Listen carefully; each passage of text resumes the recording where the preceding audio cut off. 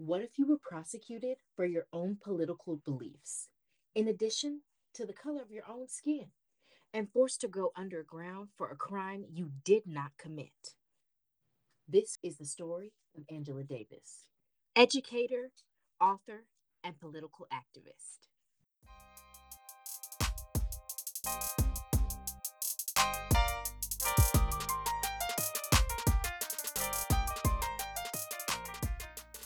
Hey, everybody, my name is Darnese, and this is my co host, Donovan. And if you hear panting in the back, I apologize. I have a husky. And if you hear roosters in the back, I have the that's Donovan. roosters. So bear with us. We'll get better equipment the more and more you hang with us. So we want to let you know that we did that. What does that mean? We talk about inventors, makers, and shakers, activists. It doesn't matter what you've done as long as you've done something for the community or against you. It don't matter. We're going to talk about you some way, somehow. And for everybody, this is not everybody's podcast. Come to listen, come to vibe, come to have a good time. We're going to have some laugh breaks. We're going to do some dumb stuff. But we're also going to highlight African American people who have shaped the world that we live in today, and it's important to talk about them. So the first person that we're going to talk about is Angela Yvonne Davis. She was born in Birmingham, Alabama on January 26, 1944, to her mother, Sally, and her father, Frank Davis, both of them Davis, as well as her sister, Fania, Benny, and Reginald. So, when she's young, they are living in the era of Dynamite Hill or Birmingham. So, what does that mean? We have the east side, we have the west side. East side is for white people, and the west side is for the black people. Basically, they were literally bombing their houses. This happened in the mid 40s to the 60s, and the KKK would burn down people's doors from time to time. And then also, police officers were involved, of course, don't lie. KKK, police, we know what it is. So they were like shooting people's homes, and then you see like the police officers like skirting off, just what a mess. And fun fact, Arthur Shores, a serious advocate and lawyer for the NAACP. And what is the NAACP for the people, Donovan? It stands for National Association for the Advancement of Colored People, and they work to abolish discrimination and racism. Basically, they just want equality for all minority groups. Yeah, let's talk about it. Snaps for the groups.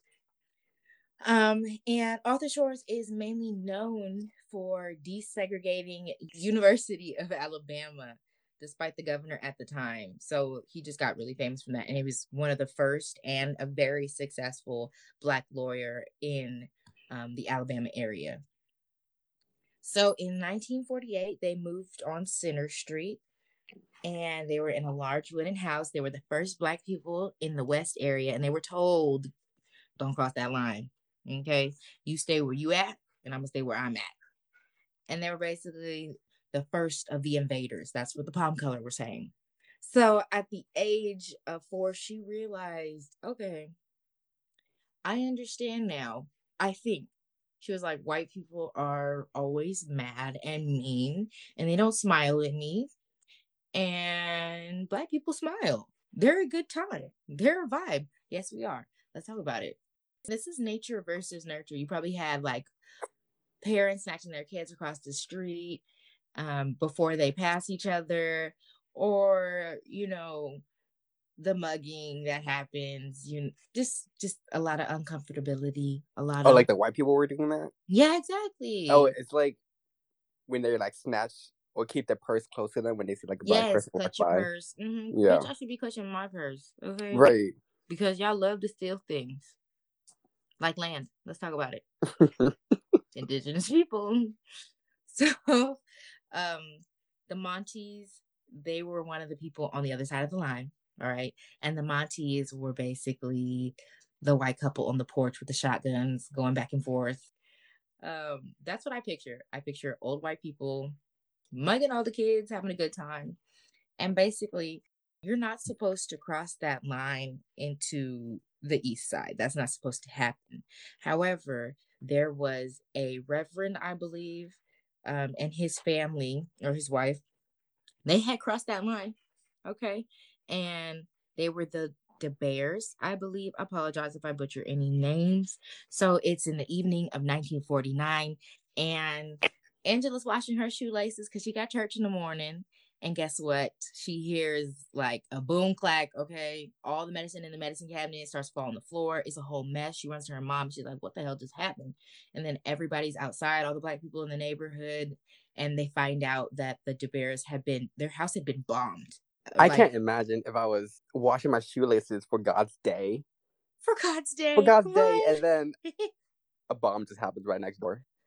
I mean, you have to remember Dynamite Hill, like, and they also called it Bombingham. Like, this was just the thing to do. You know, he's just minding his black ass business. That's all he wants to do. That's it. We still want to do that. And that's apparently too much to ask for. So we're fast forwarding. It's the summer before she's about to go to school at the Elizabeth Irwin High School in New York City. She's with her friend, her like best friend, Margaret, as well as some other kids in New York, and they're black, they're white, they're Puerto Rican. It doesn't matter. They're just having a good time being kids. Like going to amusement parks and zoos, doing kid shit. And Angela's favorite thing to do was sit in the front. Okay, remember, in the front of the bus, behind the bus driver. That was her favorite spot.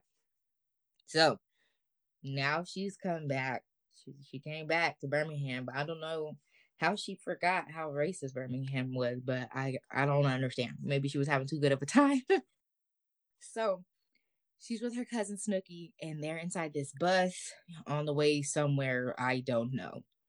And the first thing that she does, like, she's been in town for 5 seconds, and she decides to sit right behind the bus driver. Her sister's looking at her like, her cousin was looking at her like, girl, we don't do that here. You playing today. You playing with your life today. Exactly. That's unacceptable. Chill.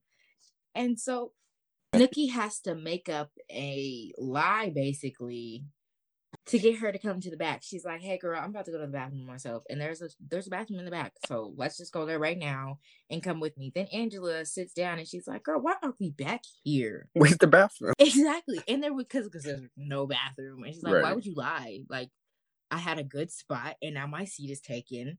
Like, she continues to think, she's thinking that she's in New York City. Exactly. And she's just like, if only I was there, like, everything would be great. Everything was great. Like, I just want to go back.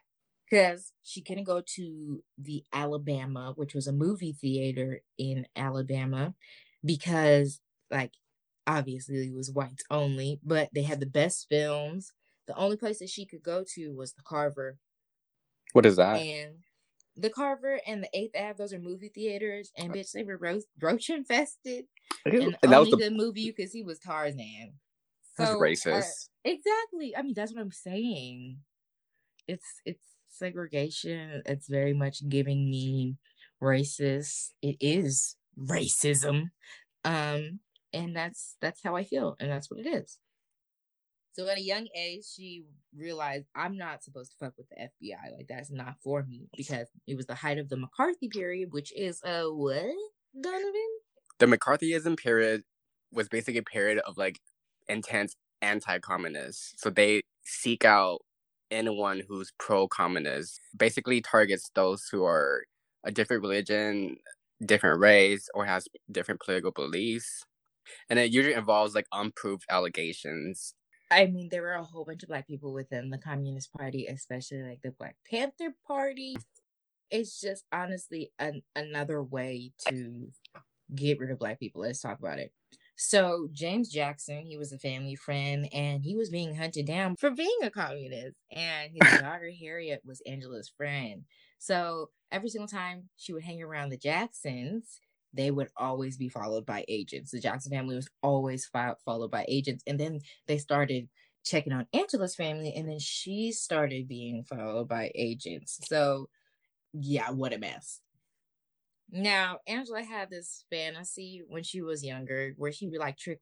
I don't know where she was going with this, and she didn't know either because this is in her book. But she's like, all I want to do is go trick some white people and be like, I'm undercover, and then take off a mask and be like, surprise, I'm black. You know, I don't know where she was going with this. I guess she wanted to like wear a mask and be like, see, we're all the You can't same. treat us the same. Exactly. So I don't, I don't know. I don't know. But so her and her sister came up with a plan to do something similar to this. They go pretend like they're from France. And she's like, she's supposed to like not know any English, and her sister's supposed to have broken English, and she's supposed to translate. So they get into the store on 19th Street, the shoe store, and they pretend to be French. And basically, first of all the white people are looking like, what are these black people doing in here? Because they know good and damn well they're not supposed to be in this motherfucker. They know they're not supposed to be here, you know? And so then they start doing the French routine. They're starting to get good treatment. And everybody's like doing the oohs and ahs, because they're still of color, but they're not from here. So, wow, that's important. Okay. Even though they're still black. Let's talk about it. So then Angela starts to laugh in their faces, and everybody's uncomfortably laughing at the same time, most likely. And they're like, so what are we laughing at? And she was like, all black people have to do is pretend they come from another country, and you treat us like dignitaries. And then just walked off. Excuse me, did her mama know? Right. I'm like, oh my god, ass whipping. Let me tell you, like, If did she was it like a come little out in kid, the she could have book? like got killed. Exactly. And then on top of that, I found it in her book. And for everybody who's this far in the podcast, I should let you know that all of the information that we have will be in our show notes below. And I'll say it again as well later if you want to check in on the information that we're getting. So she also did some baby stuff when she was younger, and she would be like in the front of her house, and she was like with a group of other black kids, and they would like be like, you cracker ass crackers. Like, yes, girl. Yes, to the white people that were walking by, and they would be baffled. She did that? Yes. Oh, every right to. She has every right. I mean, every right to, but that's that's ballsy. You could have lost. Exactly. You could have lost your life multiple times, sis. Multiple times. Especially, they didn't care about kids. They didn't care about you, your black ass. Come on now. But I was like, did her mother know? That's crazy. My mama would have whooped my ass. Hell you. It's September 1961. She's at Brandeis University. She just enrolled. She's looking around where the people at, where the black people at. Ain't none there. Okay. There are 2 other black girls, but what is that? It's very much giving me affirmative action. We're trying, not really. We're doing the bare minimum. We need 3 black women, so here are 3 black women. Exactly. And it's not like New York. It's very isolated. No near roads. There's like, what can you do? Where can you go? And she only had really one friend, that was Alice, who was there, but that's not a lot. That's not Margaret. That's not her friends back in New York. It's not family. It's not what it should be. So it's September 1963. She's in an interview, and she said she was in Paris during this time. And I believe she was probably studying abroad, maybe. This is after class, and she's with some friends. She just picked up the Herald Tribune, and she sees the Birmingham church bombing just happen. And she is devastated, okay? My girl's crushed, especially because one of those girls was her best friend. Well, not her best friend, excuse me, her sister's best friend. So she was always over the house. And it's they grew up together. Exactly. And the 4 girls, their names were Cynthia Wesley, Addie Mae Collins, Denise McNair, and Carol Denise McNair. Oh, shit. They were sisters? Bitch, don't play. Did you say brothers first? I did. But like, yes. That just hit me right now. That just hit me right now. Oh gosh. Imagining their parents.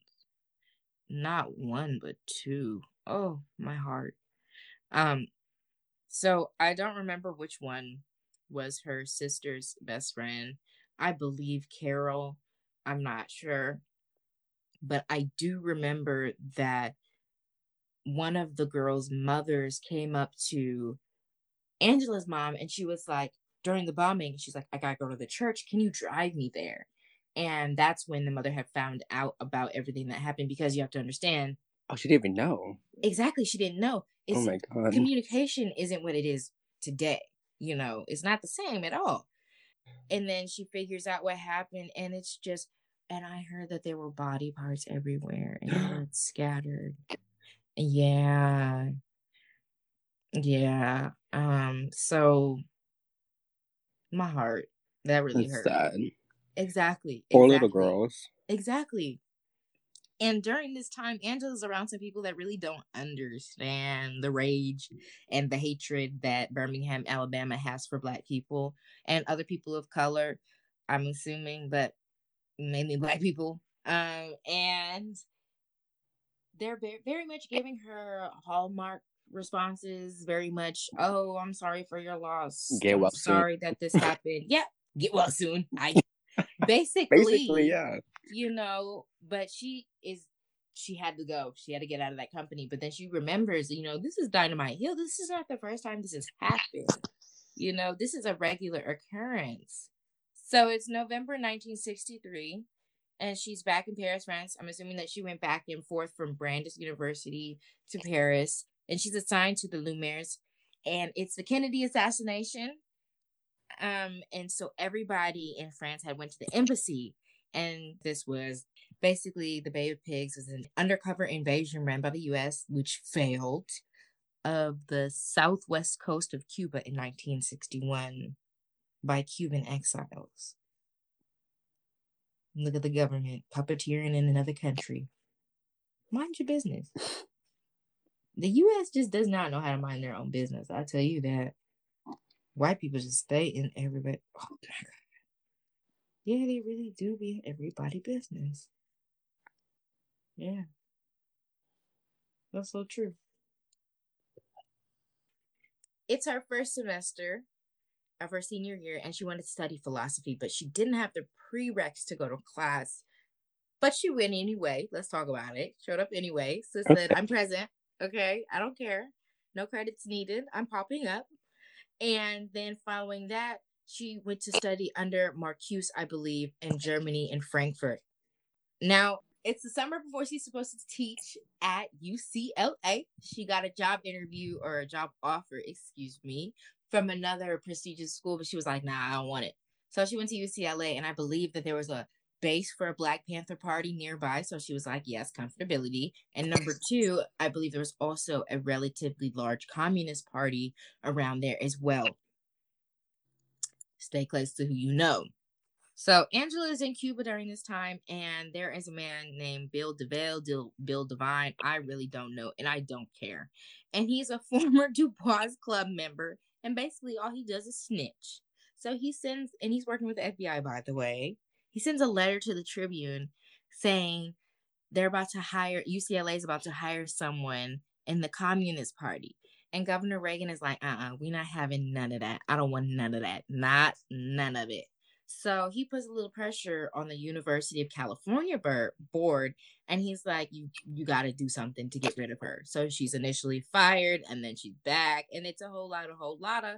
But basically, she does start to teach because the philosophy department wants someone who pushes the issue and is going to go above the norm. That's what you do. So the BSU put out a whole bunch of flyers. They put a whole bunch of flyers all out of campus, and 2,000 people came to her first class. Okay. But here's the gag, there's no credit though. So, and then on top of that, because of who she was, and she was known for being within the Communist Party, okay, they had 24/7 service for her. She had to go every single place she went on campus. She had the campus security, but when she got to the edge of that campus, they said, girl, good luck. You on your own. Exactly.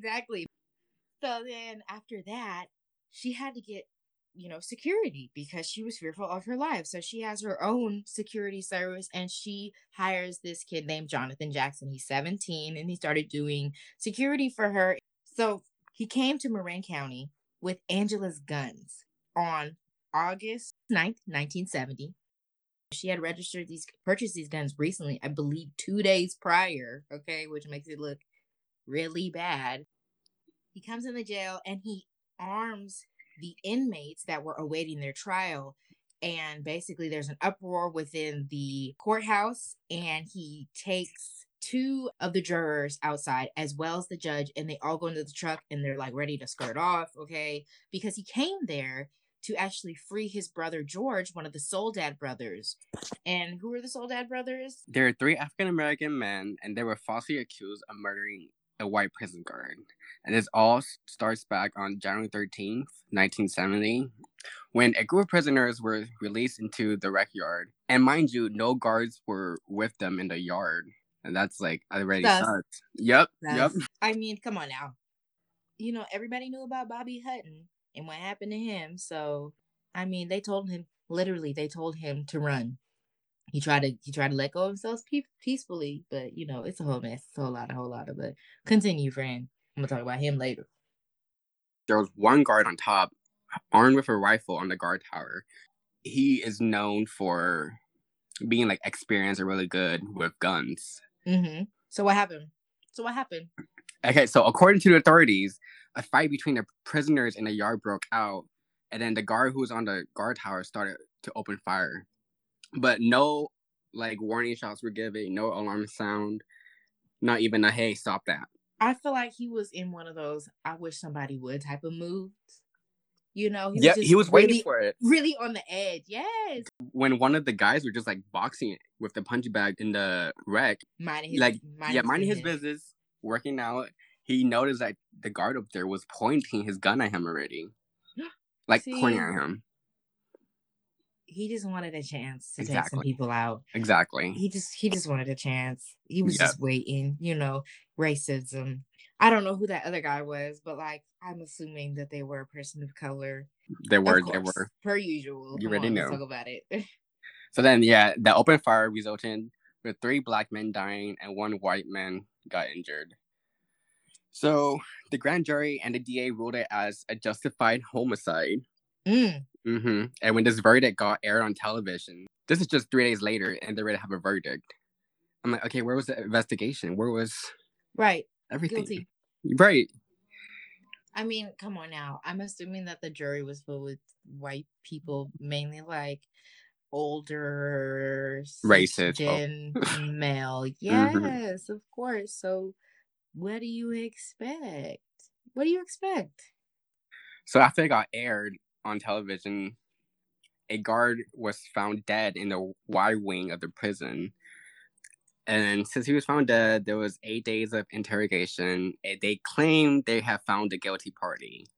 And it was George Jackson, Fleeta Drumgo, and John Cluchette. And those 3 black men are known as the Soledad brothers. Because it happened in Soledad prison. Yeah. The white guard killed 3 black prisoners, and he got exonerated with all his charges. The 3 black men who were accused of killing the white prison guard, they were draped in chains to court, and they faced a death penalty. And I think that's sad. I mean, at this moment in time, I don't see anything out of the usual during this time period. Right. It's still the same now. I mean, it's still happening. Exactly. It's still the same. So, can I say that I'm shocked? Can I say that I'm surprised? No, I can't. But I can tell you that going back to the Marin County, Jonathan had came in to free his brother, George.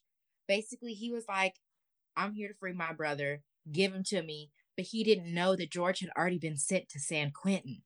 So he had came there for no reason. And like I said, he took the judge, and he also took 2 jurors with him. But his brother was even there? No, his brother wasn't even there. His brother wasn't even there. So he was like, free my brother. And then he's not even there. That sucks. So it said that the police were the first one to open fire. They shot everybody dead that was in the car as they were trying to get away, because they were not letting anyone get away. The thing is, too, you had the inmates that were given weapons because they were like, oh yeah, bet, thank you, I'm getting out of here. They're dead. Jonathan dead, as well as the judge, because they said no one's going to escape. It's better to just get rid of them than let one inmate escape. it's in the era of I wish somebody would. It that's all I'm gonna say there. And then also racism. The end. And like I said, Angela had bought the guns 2 days prior to this event. And then when she found out, her friend Helen came up to her and she was like, "Yeah, girl, you got to go undercover. You got to go undercover now." So she goes to Helen's house and she stays behind the curtains all night, well, all day till the night. And she already knew that Helen wasn't involved in any political parties, but she was always helping and just always in the mix. So she already knew that the FBI or somebody was going to basically interrogate her and try to figure out where Angela was. So she needed to go. Her next place was to go to Hattie's house, and she got really close to Hattie. She had been there for such a long time, and it was a nice place to be. She sent a message to her friend because it was ready for her to move again. Something had happened, everything's shaking, and she needs to go. So she sent a cryptic message to her friend and basically said, "Hey, we're supposed to meet at this airport." And they misread the cryptic message and thought they were supposed to meet at their house. It's October 13th, 1970. She's back in New York. She's underground and she's with that friend with the cryptic message. I believe his name is Jonathan, I believe. So everybody that they know over there is under surveillance and cash is running low. They've been staying in this motel and she's like, "You know what? I just need to get out. I need to get some fresh air." So they go to the movies. They went to the movies till 6 and then they stayed there for a little bit. And then they're starting to walk back to the motel that they were staying at. And Angela is feeling like every single white man in a suit is staring at her. She's seeing a whole bunch of cops and she's getting extremely paranoid. So she finally makes it to the motel and they make it in the lobby and she's like, "Yes, girl, I made it." And she's just thinking like, "Okay, maybe I'm just really paranoid right now, like how I was when I first went undercover in Birmingham. Maybe that's what it is. Maybe I just need to get over it."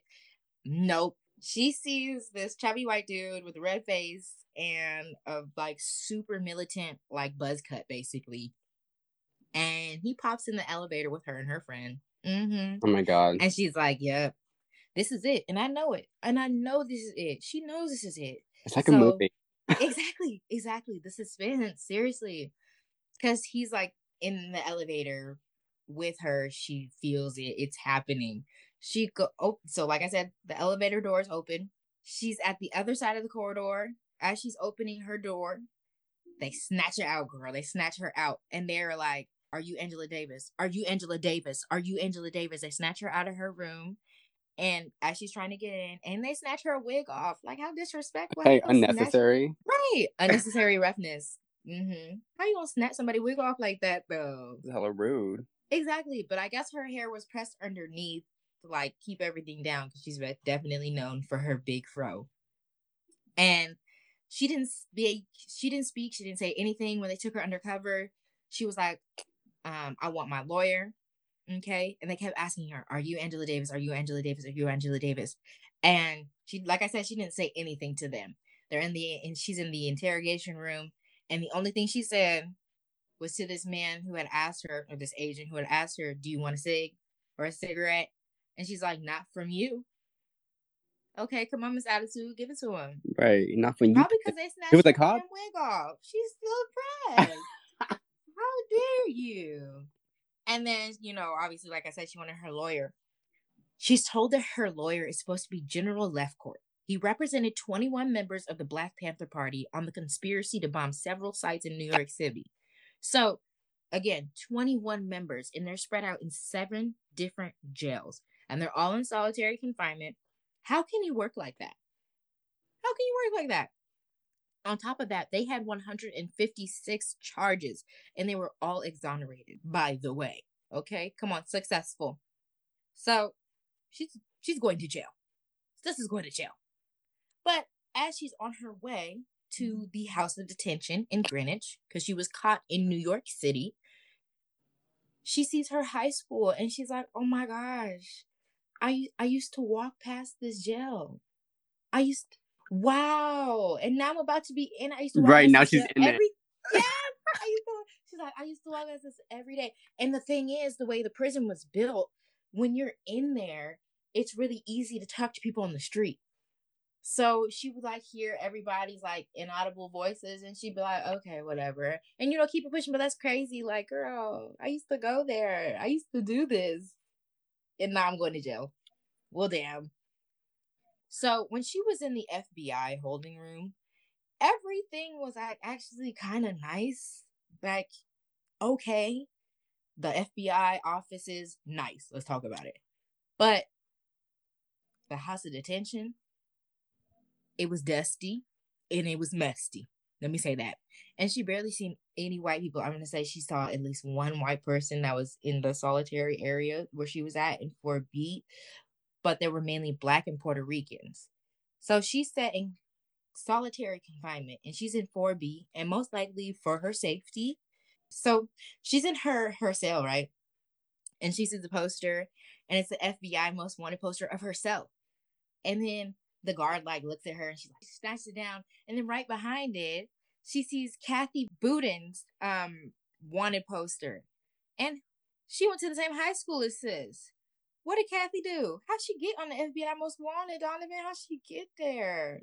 Kathy, she robbed a armed Brinks vehicle at the mall. She was at the mall? Yeah, at the mall. They were at the mall.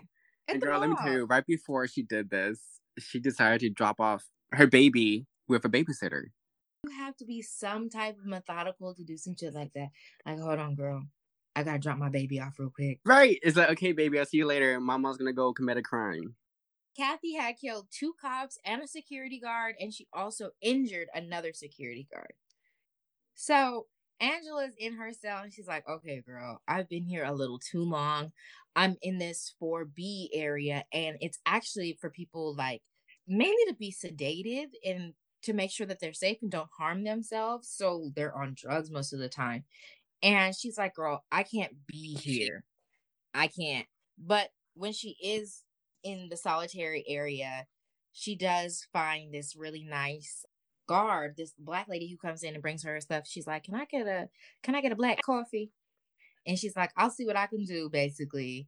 And she came back and like helped her out, and she was really nice and inviting because basically there was another girl in another cell who was like, we are all on your side, girl.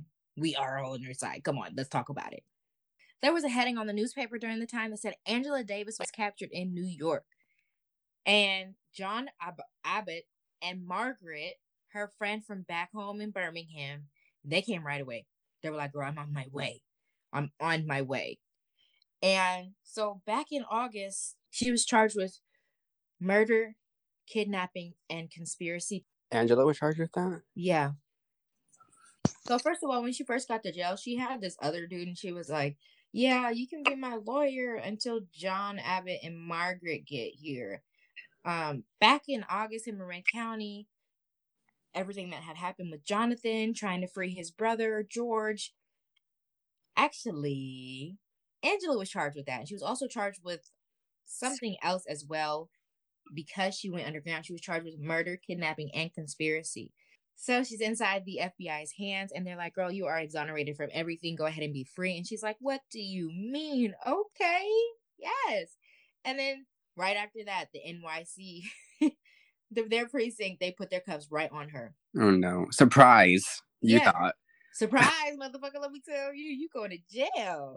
So, like I said, she's going to the House of D, the House of Detention, and that's where she goes. She's in solitary confinement. She can't really go outside. She can't do anything. She's in block 4B, and that's for people to be like kind of sedated, like you're harming yourself and they need you to chill out, or you're too aggressive. And she was also in there for her safety as well, for being a communist.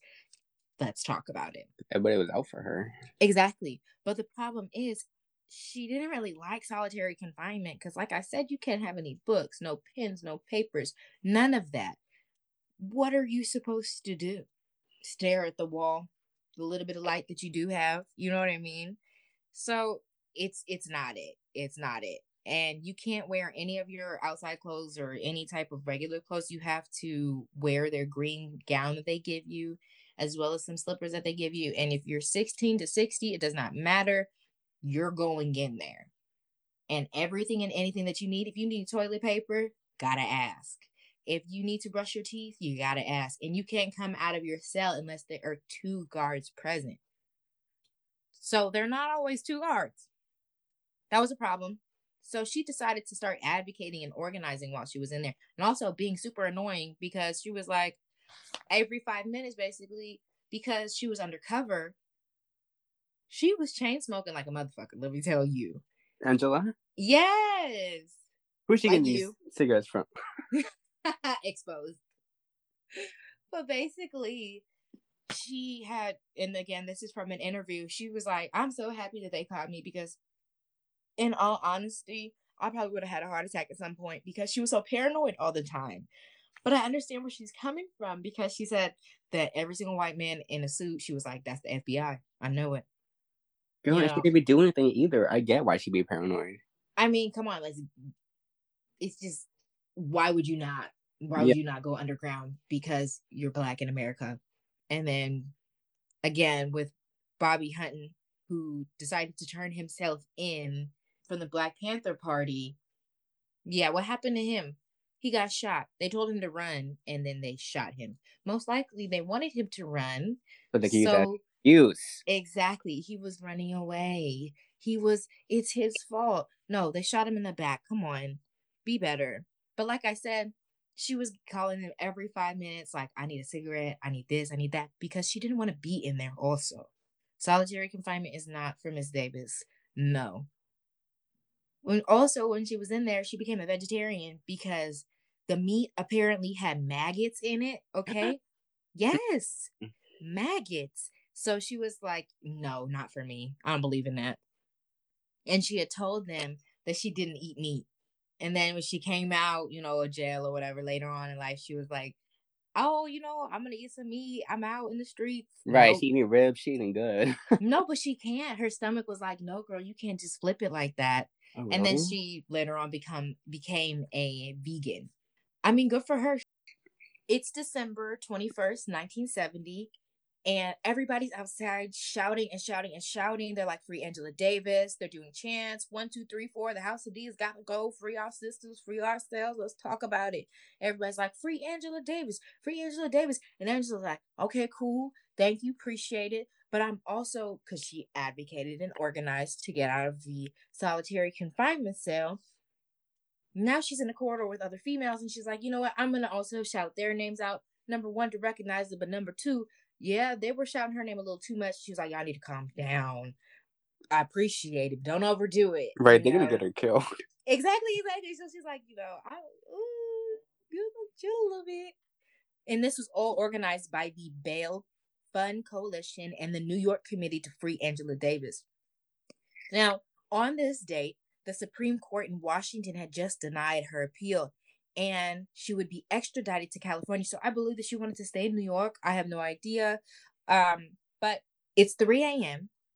and she's told that her lawyer was downstairs. So she's thinking, all right, it's 3 a.m. I knew I was going to get extradited, but I didn't know it was going to be that fast. All right, cool.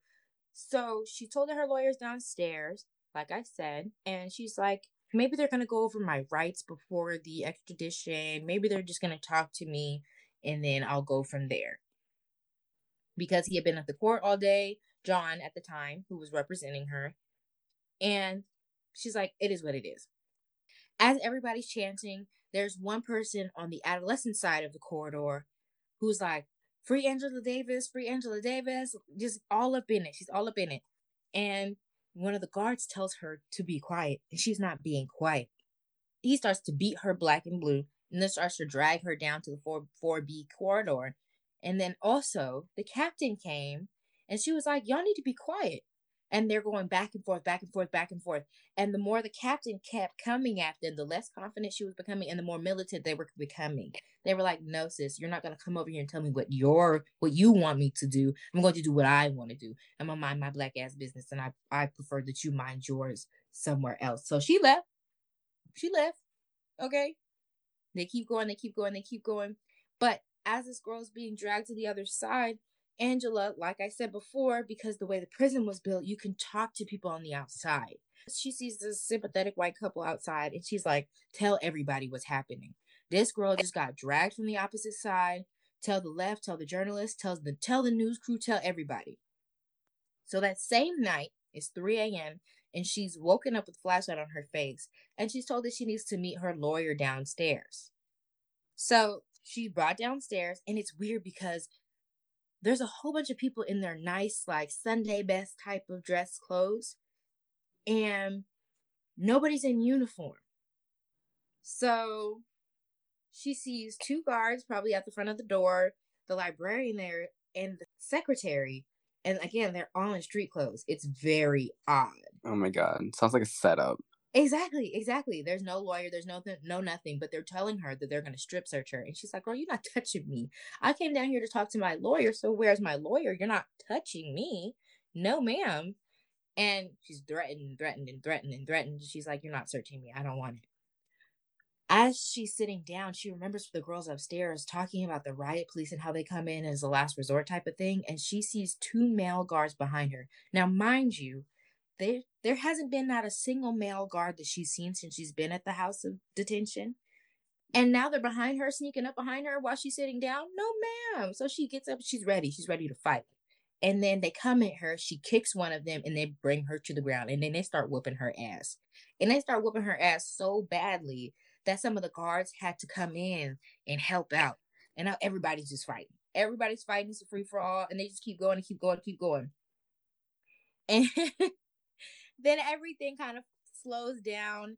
And the secretary or the librarian, I don't remember, helps her get her items from the front desk so she can get all of her belongings for her extradition. Because basically that's what was happening.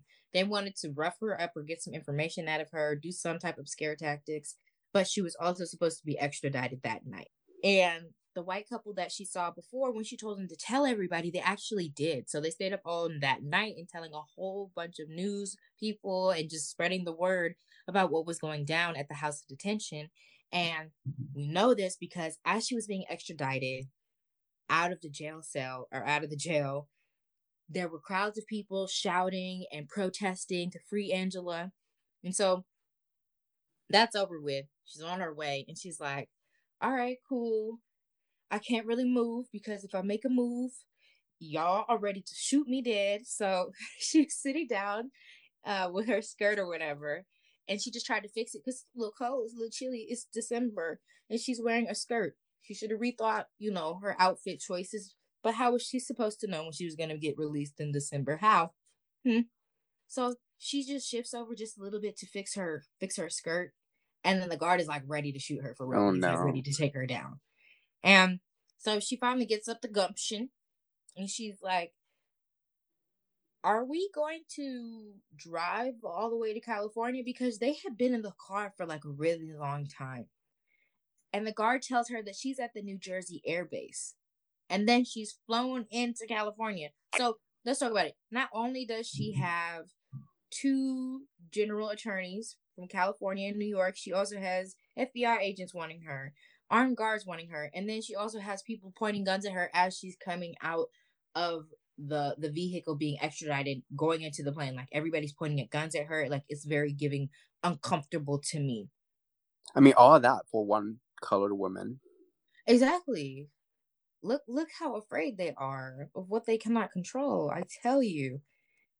So she had the same charges in California, but she also had another charge that was given to her for fleeing as well. So there were a whole bunch of things that happened during her trial and a whole bunch of people that worked on it. So her friend Kendra Alexander, excuse me, sorry about that, Kendra.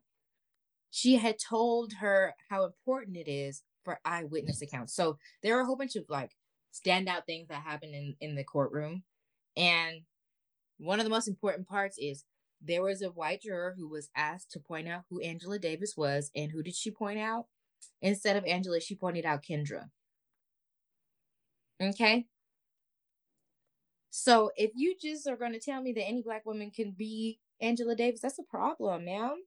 That's a problem. There were, like I said, there were multiple people who worked on her case. Franklin, who had been with her, I believe that was Helen's husband, I believe, as well as her sister, Fania.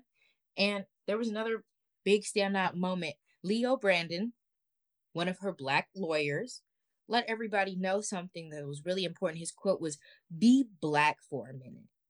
You have to understand, why would she go underground when she knows you already don't like her? Let's talk about it. First of all, again, Bobby Hutton during this time got gunned down because he was peaceful. He decided to turn himself in and then got killed.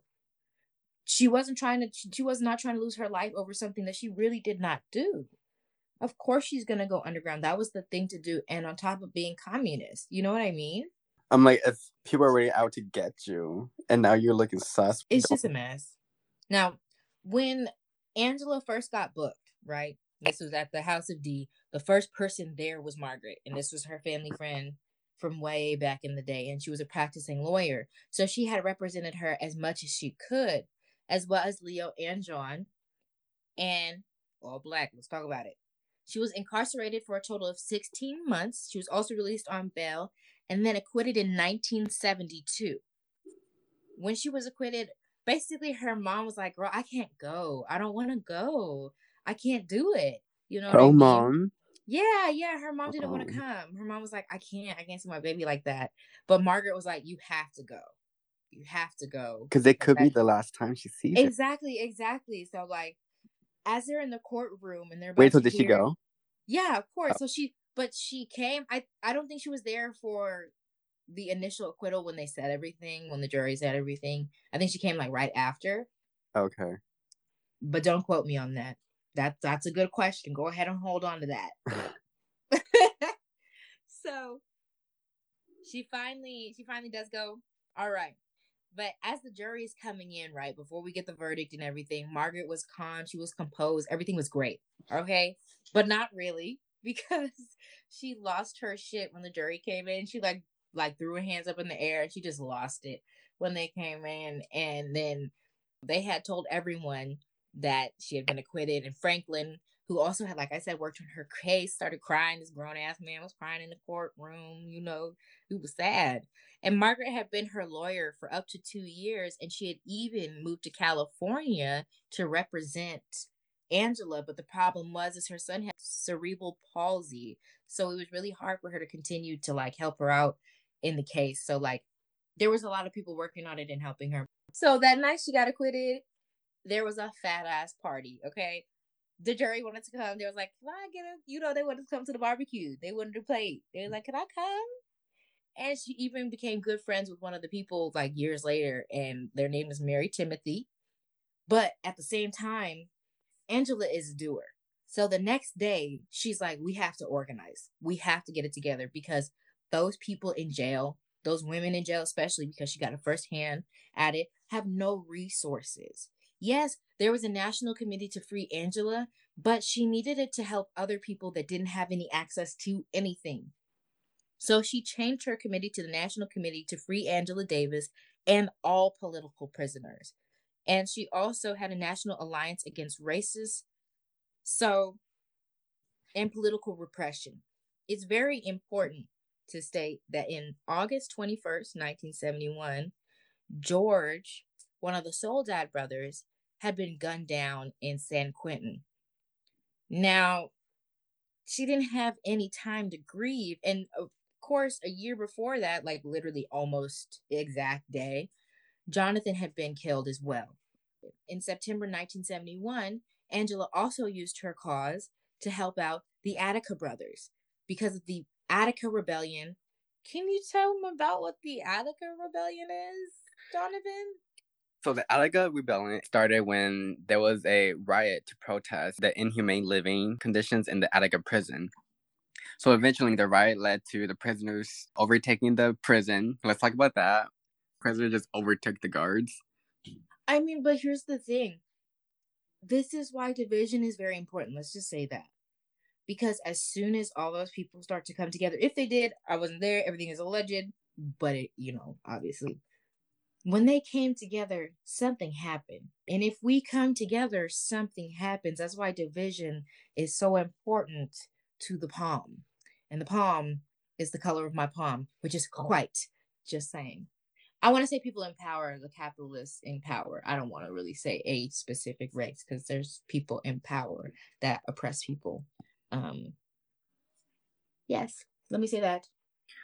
So eventually, the prisoners that taking over control of the prison, they organize a negotiating team, and that team's called the Attica Brothers.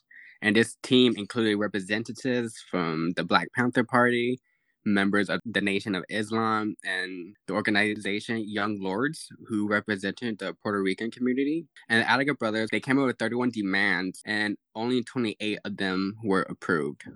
So at the end of this, there was 10 hostages who died and 29 prisoners who was killed by police gunfire. By police gunfire. I believe it. Right. I can't be shocked. And some of the demands so basic, like provide adequate food, water, and shelter for all inmates. And that's why committees like Angela Davis's are so important, because who's supposed to represent someone who has no access to anything? Let's talk about even education. Like, these people were fed into the prison system, but that's another story. They were just asking for the bare minimum. That's all they ever want. That's all they ever wanted. Like, obviously, like, I want to say probably most of them probably didn't even do it, but that's neither here nor there. If you're Black, you're already guilty. Let's just say that during this time. You just look guilty because of the color of your skin. That's not fair. Your money, your business. What it is. Guilty. Exactly. So Reagan had said, or vowed, excuse me. Oh, okay, vowed. He vowed that Angela would never again teach in the University of California system. Now, currently, she is a distinguished professor of the Emeriti at UC Santa Cruz, okay? Here she is teaching again. Yes, about the prison theory process, okay? And as well as touring nationally and internationally with the books and writing books, as well as organizing for the unseen and the invisible. All references in the description or the show notes are going to have all of Angela's books, as well as all of the references that we use today. And I just want to thank you guys for listening to our first episode. Yeah, it was so fun. Yeah. I hope you guys liked it. Now, if you want to follow us and you really liked us, or you didn't and you still want to follow us, you can find us on Twitter with the handle name We Did That Pod. On IG with the handle We Did That Podcast. And you can email us at wedidthatpodcast@gmail.com. We have a website. We do have a website. Thank you guys. I hope to see you again. I hope that you listen again. Bye.